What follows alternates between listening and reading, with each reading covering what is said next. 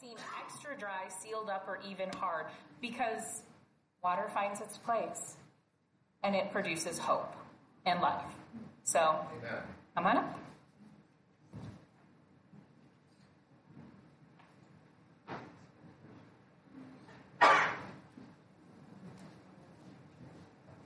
Oh, goodbye.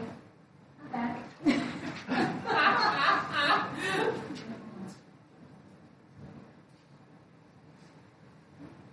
Oh, goodness, it's great to be here. Yeah. I guess I have to kind of show up, you know. Oh, God is so good. I am just overwhelmed by what He's doing in this place and in each one of our lives.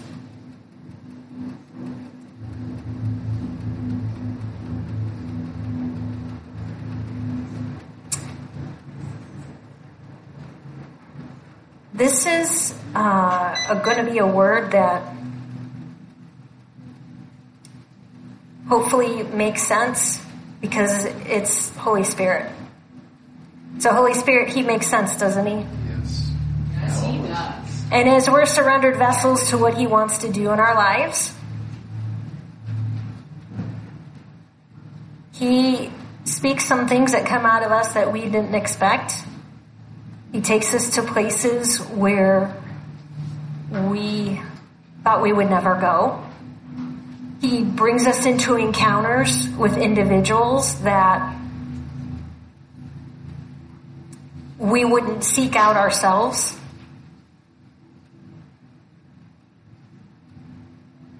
And so, as we step into this morning, Father, we want to have your heart in this. Because in the end, our lives are all about you. Our lives are about stepping in to your presence, to be carriers of your presence, to go out into a lost and a dying world and share your Son, Jesus Christ, the hope of glory, with everybody that we encounter. Thank you, Father, for what you're doing in us. And as we enter into this Advent season and we anticipate the birth of Jesus, recognizing the birth of Jesus, Yes. remembering why He came to this earth, may that spur us on, Jesus,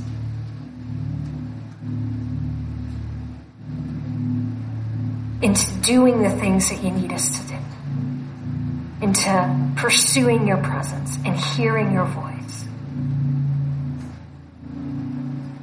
We welcome that in Jesus' name.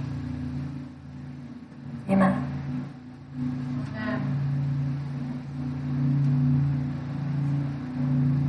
So,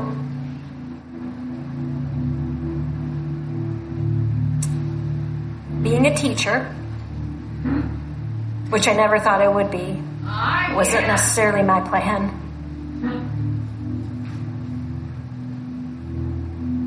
My plan was to be a social worker,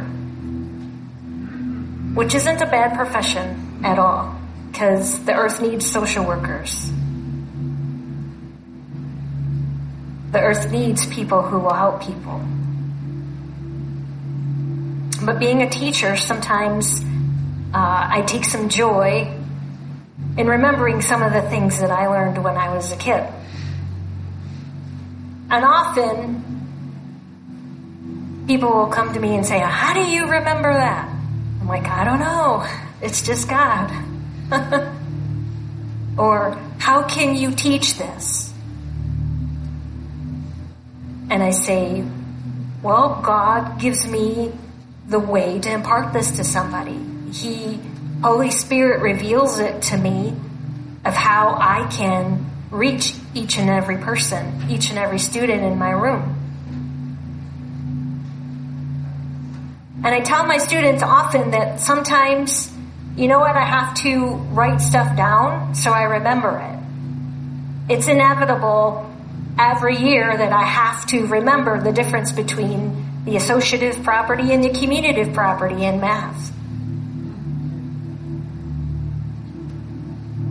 All right? I won't test you about what those are.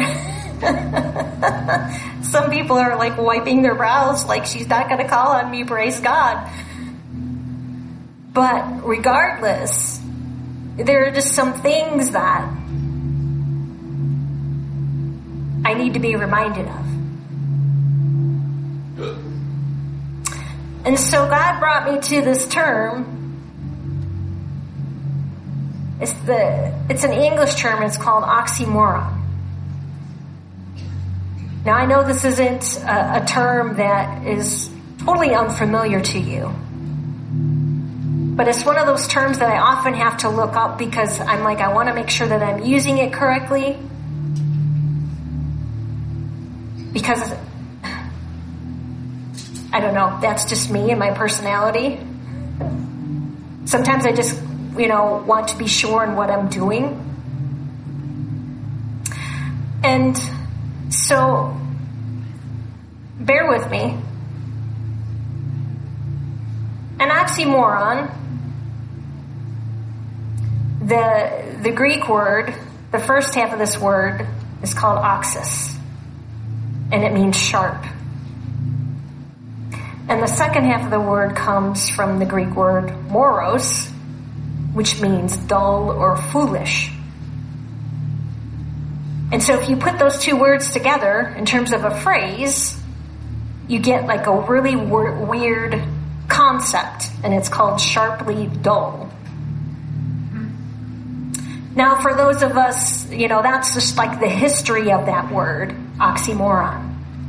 But there are things that we use every day that are oxymorons, and we use them in our speech, which is basically two terms that contradict each other. Two words that are usually used back to back. And you've probably heard some of that before, like organized chaos, or cruel kindness, or deafening silence, or a love-hate relationship. Those are oxymorons, that we use and that we might recognize in our day-to-day lives. And as I've been reflecting upon this, God was reminding me that the Holy Spirit was he's the author of the oxymoron. Because if you look in God's Word, there's many times where two terms will come together, two ideas or concepts will come together, and when you first read it or hear it, it's just kind of like, huh? How can those things go together? But the cool thing about it is that when you take a second and you ask Holy Spirit to breathe on that and to think about it, it does make sense. Just about those terms that we use sometimes every day. When you hear somebody say something that's contradictory, you're just kind of like, But then, as you think about it, or if they give you some context into, what experience is going on in their lives that is creating that kind of tension, it makes sense. And so, with Holy Spirit being the chief author, architect of the oxymoron, there's themes throughout His Word of the poor being rich, of losing everything to gain Christ, which is everything, that the humble will be exalted. We've heard in the scripture that Jesus talks about the last being first and the first being last. That there's strength and weakness. And that there's life through death.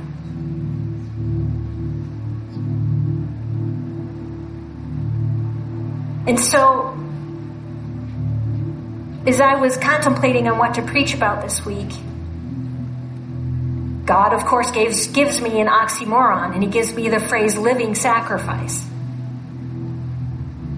And I'm thinking, what do I do with that?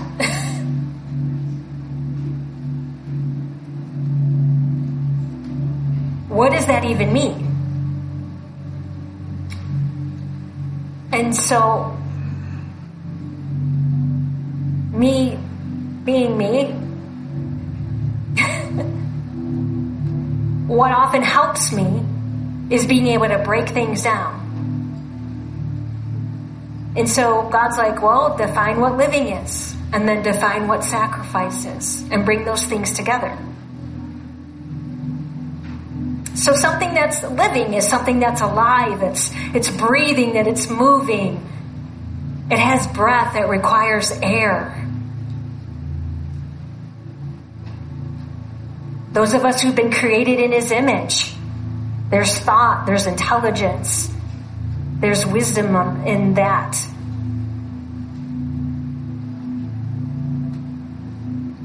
Sacrifice, it means to surrender something on the altar, to suffer loss or to give up or to renounce in some form of fashion.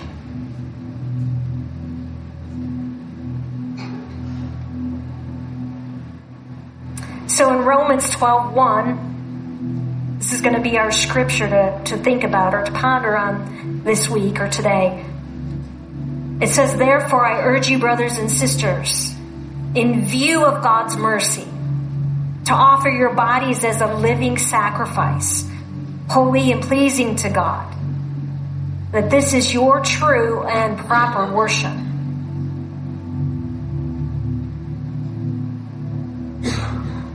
So a sacrifice, a living sacrifice, a sacrifice has to cost something. It's an act of worship. And a living sacrifice means it happens over and over and over again. It's a surrendering.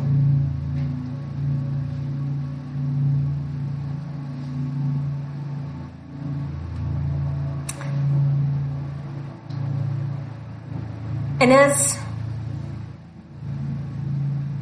the Holy Spirit has been downloading things to me this week, I had all this wonderful stuff that I was going to just toss at you. Because I thought it was more wonderful than he did.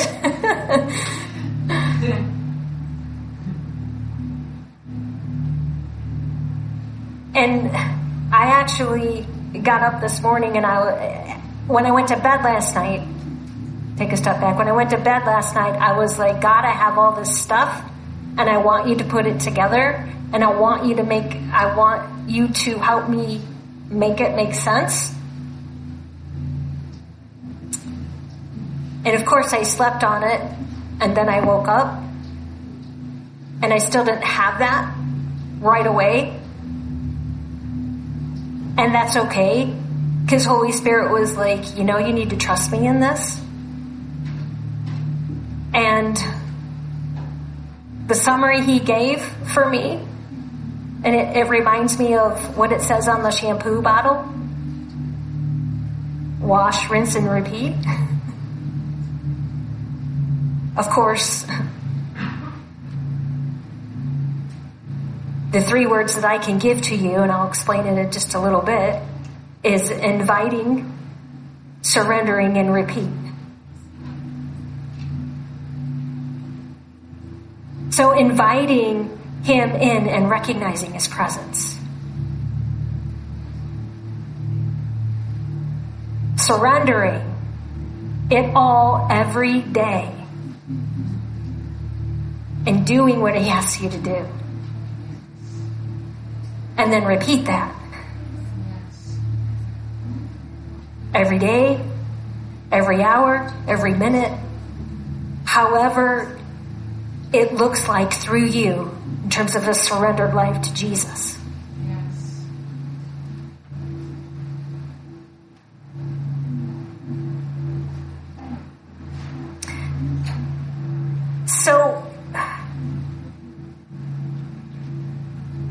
years, I've often placed a lot of condemnation upon myself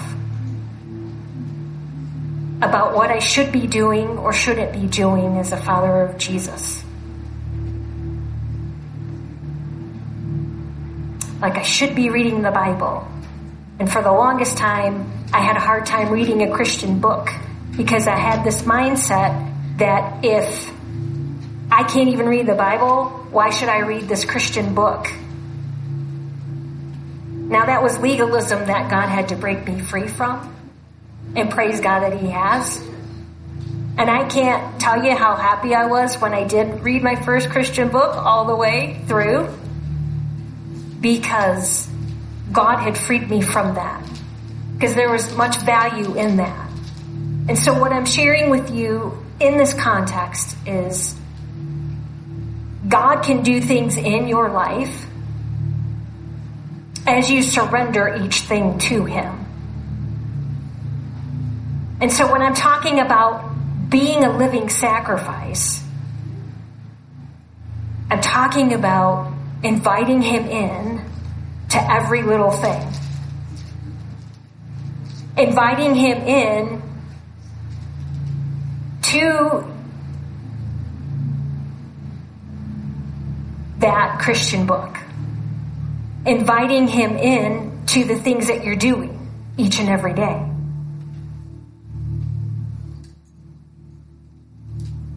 A few years ago, actually, I can remember this clearly. I was feeling that I wasn't really that connected with God. I wanted to be in His presence, and I didn't really know how to get there. And I was getting ready for school, and actually, I think Pastor Fred and Alyssa were on a missions trip in the Dominican. And all of a sudden in the morning as I'm getting ready for school, I had this brilliant idea. Hey, why don't you listen to worship music? And I was like, huh.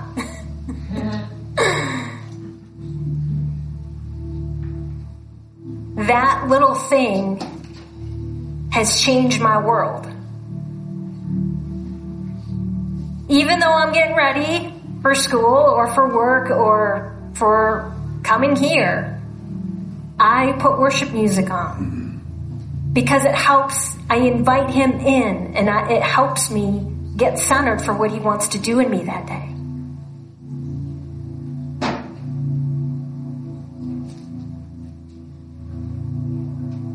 And that's just a couple examples from my life of how God has spoken to me about how to bring Him into things. And recently, He's brought me into another thing. And it probably was just a matter of timing. Is that His word never fails. And that He's brought me into a place where it's like, oh, well, I can take this time and listen to this sermon. You know, like when I'm making dinner or driving in the car or whatever. So there's like another layer that He was just like, hey, pay attention to this because there's good stuff going on here. And so lo and behold, I listened to a sermon this week by Chris Valentin, and it was about the presence of God. And he gave this quote from Bill Johnson.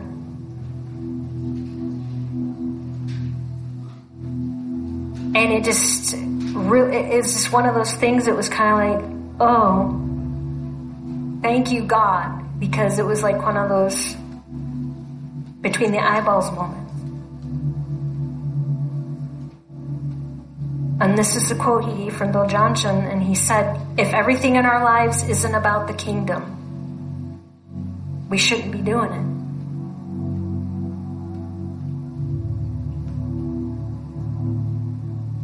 And I'm like, whoa. And please understand there's no condemnation on this word. It's an encouragement. It's a wake-up call. It's a recognition like, oh God, What are you doing in me? Where are you taking me? What is it that you want me to be? And Chris went on to say that, when we receive Jesus, there's no such thing as being secular anymore. And I'm like,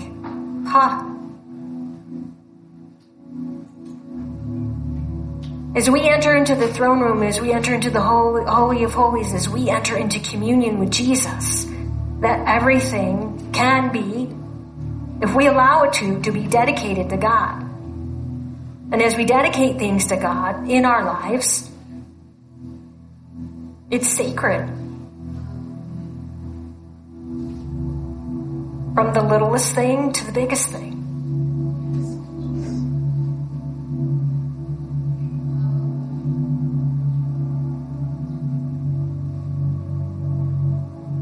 Lives of living sacrifice are meant to look the same wherever we are. We don't necessarily do one thing here at church and have it change when we leave here.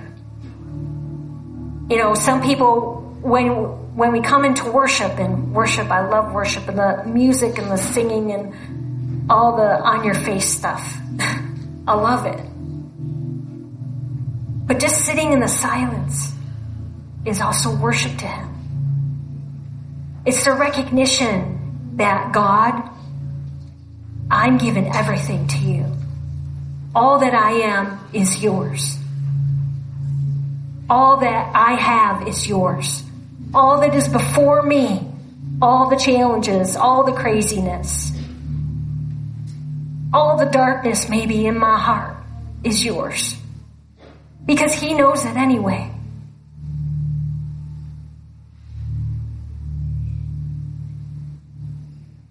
And so I had this experience this morning.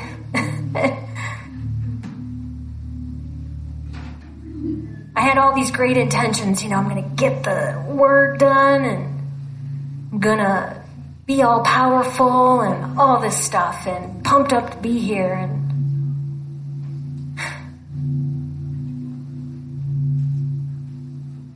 God had me put this song on that's playing in the background. It's called The First Love.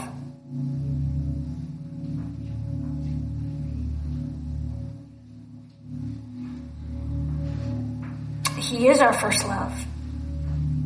He wants to be our first love.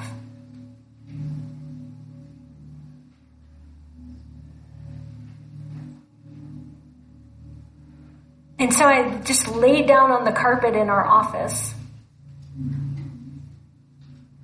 Nobody was awake except the cat.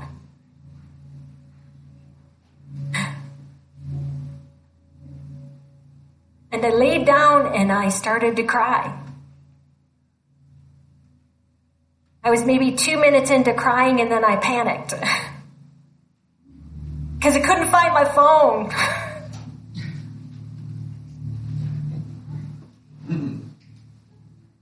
I swear to God.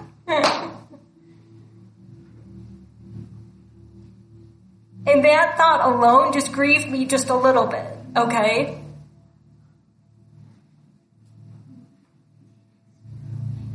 I was interested in finding my phone, just for the time. But there were other time indicators in that room that I could go for. But there was like this panic that came over me, like I had to find it.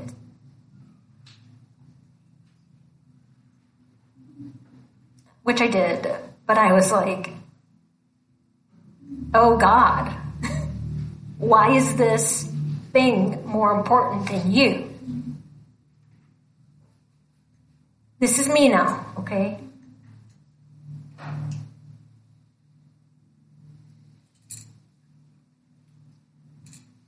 And I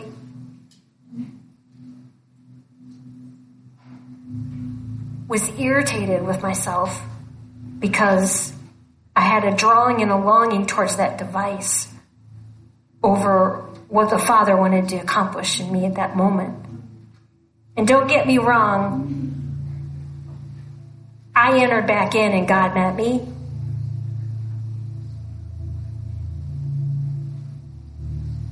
And there's no condemnation of me panicking because I couldn't find my phone.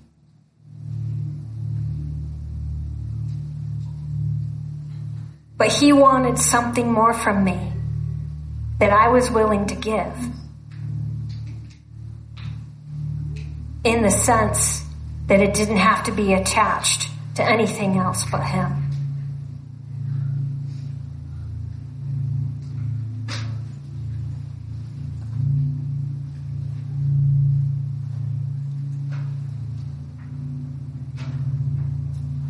He wants to do that for you. He wants to meet you wherever you're at. And see, I was wrapped up in crying and feeling his presence, and then when I panicked and I couldn't find my phone, it just seemed like it left. But the truth is that it didn't. I was wrapped up in the feeling of feeling his presence. But his word says, "Lo, I am with you always."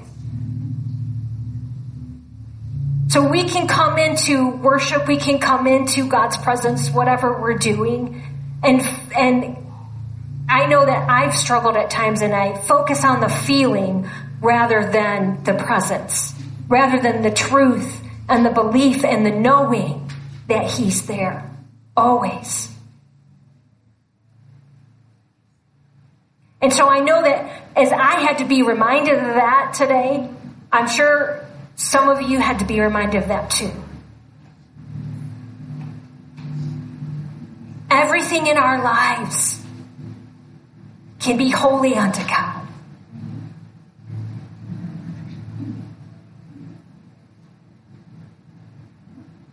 Whatever that may be.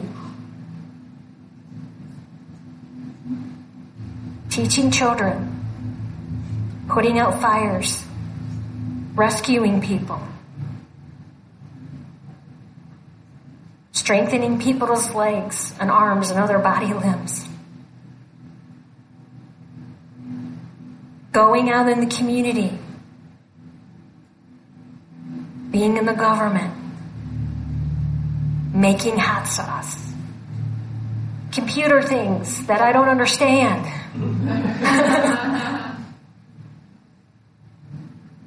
Ministering in the nursing home.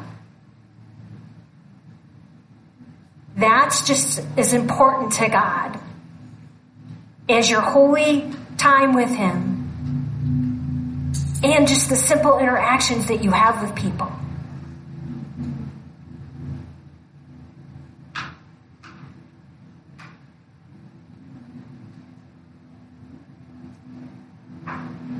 So it's not all just about feeling his presence. It's also believing and knowing and trusting him and his word. And so worship, living a life of living sacrifice, needs to be connected to what we do, that we believe that what we do is kingdom. And that worship is more than just an atmosphere, that it's a lifestyle. That the one thing, Jesus, is enough. And this has been a prayer of mine off and on over the years, is that Jesus, Father, teach me what is it to live a life of worship.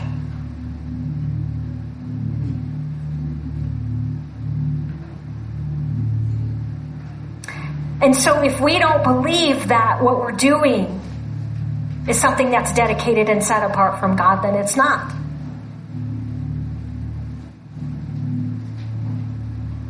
If there are certain parts of our lives that we cut off from God and we say, you can have this, God, but you can't have that, that part of your life is not worship unto him.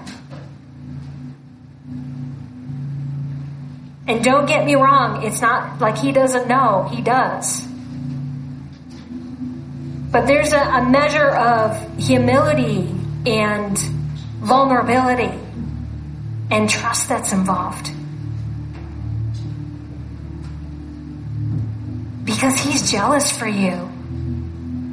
He wants so much for your eyes, for your gaze, for your attention to be upon him, for you to commune with him and say, you know what, and to be honest.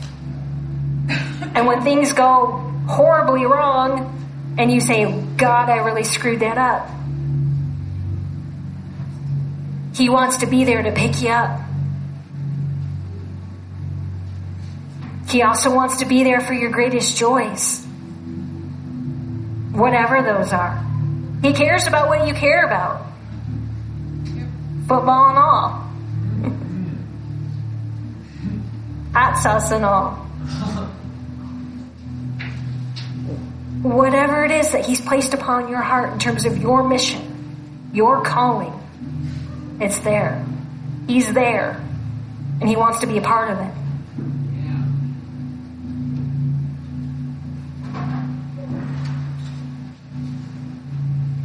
Ephesians 5, 1 through 2, it says, follow God's example, therefore, as dearly loved children, and walk in the way of love. Just as Christ loved us and gave himself up for us as a fragrant offering and sacrifice to God. Follow God's example. Follow Jesus. Walk in the way of love.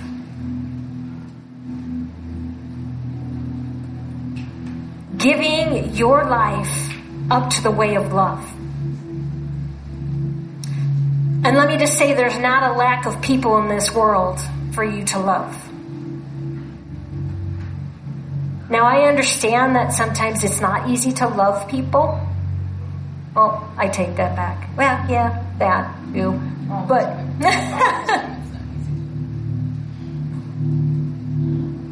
sometimes,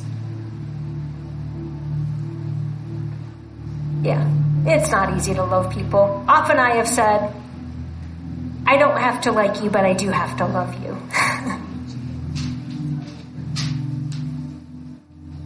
But regardless, wherever God takes us, it's amazing the things that he will do and the people that he kind of puts before us. And so I'm going to end this sermon by telling you a story of this encounter that Pastor Fred and Joshua and the Lloyds had this past Friday night.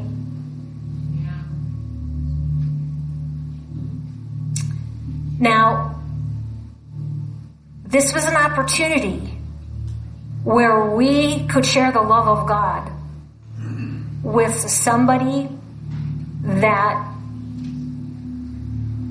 in hearing his name alone, you would assume, oh, this is going to be hard ground. This young man was the best waiter I have ever had in my entire life.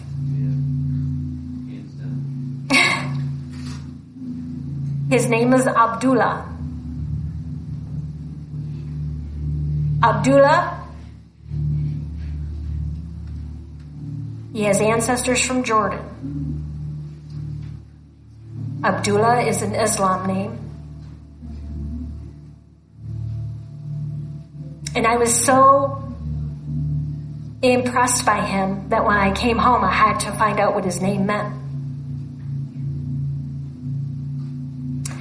And his name means the servant of Allah.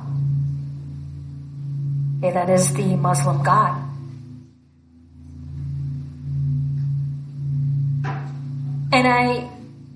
And let me say, the Muslim God is not the same as our God.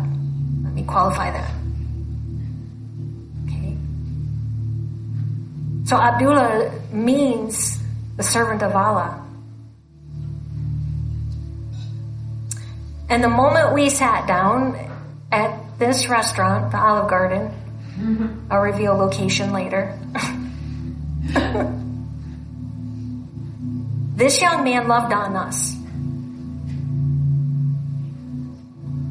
He served us. He said, if you're not getting your money's worth, tell me, and I'll make sure that you do. We left that restaurant with more food than we had even ordered. because he loved us so much. He served us. You know, it's great to have those servers, you know, that the second your drink runs dry, the next one's on its way. He totally went above that and beyond. And as we were driving home, I said to Pastor Fred, I go, he treated us like we were kings and queens. Yeah.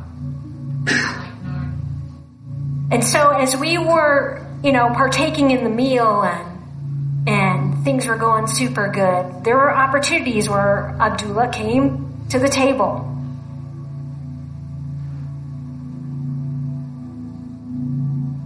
And it was just amazing. You know, when someone's doing a good job, please tell them. And so every time he came to the table, we were so thankful, and we said, you know what? Thank you so much for doing that. I ended up calling him Buddy by the end of the night. I said, thank you, Buddy, for bringing that to me. And he was like, oh, it's my pleasure. It's so cool. He's like, it's good. And if on the first impression we had stopped and just took in his name and stopped there and figured, oh, this is going to be hard ground, God would not have opened the door for us to speak into things. And so it's amazing to me that his love and care for us also unlocked, and not that it had to be that way. I mean, God would have had his way regardless, but there's a measure of what he did for us that kind of connected our hearts to his. And so Pastor Fred had a word for him that God was going to be visiting him in dreams, that he was going to meet Jesus. And Fred had asked him, you know, are you a believer? And he said, no. He's like, I am a spiritual person, but I don't follow one religion. So he was open to the idea of hearing about Jesus. And when Fred stepped out and said that to him, he said, you know what?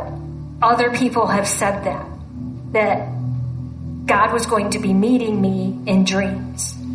And so we had this opportunity to speak in confirmation that God is working in this young man's life. And so much so that it was overwhelming when we left that place. But I'm thinking, as God can use this kid who doesn't even recognize Jesus as Savior to touch people in this world, how much more can he use us, his redeemed ones, for the purposes and the plans and the destiny that he set before us? And so I declare that Abdullah will be saved in the name of Jesus, because he's going to be a powerful force.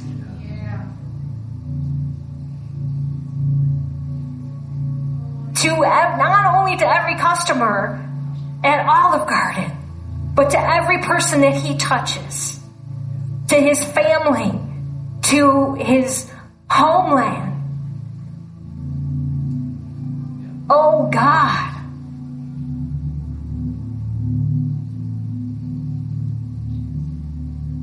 It brings me to tears that somebody who could just have such love and care for us. I know it sounds stupid. But to pour out the love of God, and that's what I would call it. It's pouring out. He poured out the love of God upon us. And he didn't even recognize it. How much more can we do that as a living sacrifice for Jesus? How much more can we go and take the kingdom for God? Bring kingdom for God.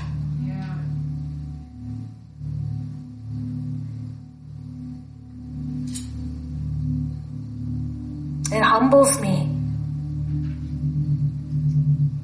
we left that place and he invited us to come back. He said, ask for me. Trust me, if we go back there, I'm asking for him.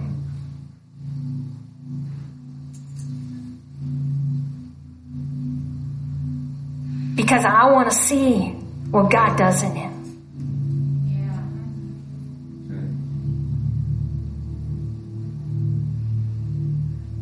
So I say all that to say, God will use you as a poured out, broken vessel for him. Invite him into everything that you're doing. Invite him. Recognize him. Surrender and repeat.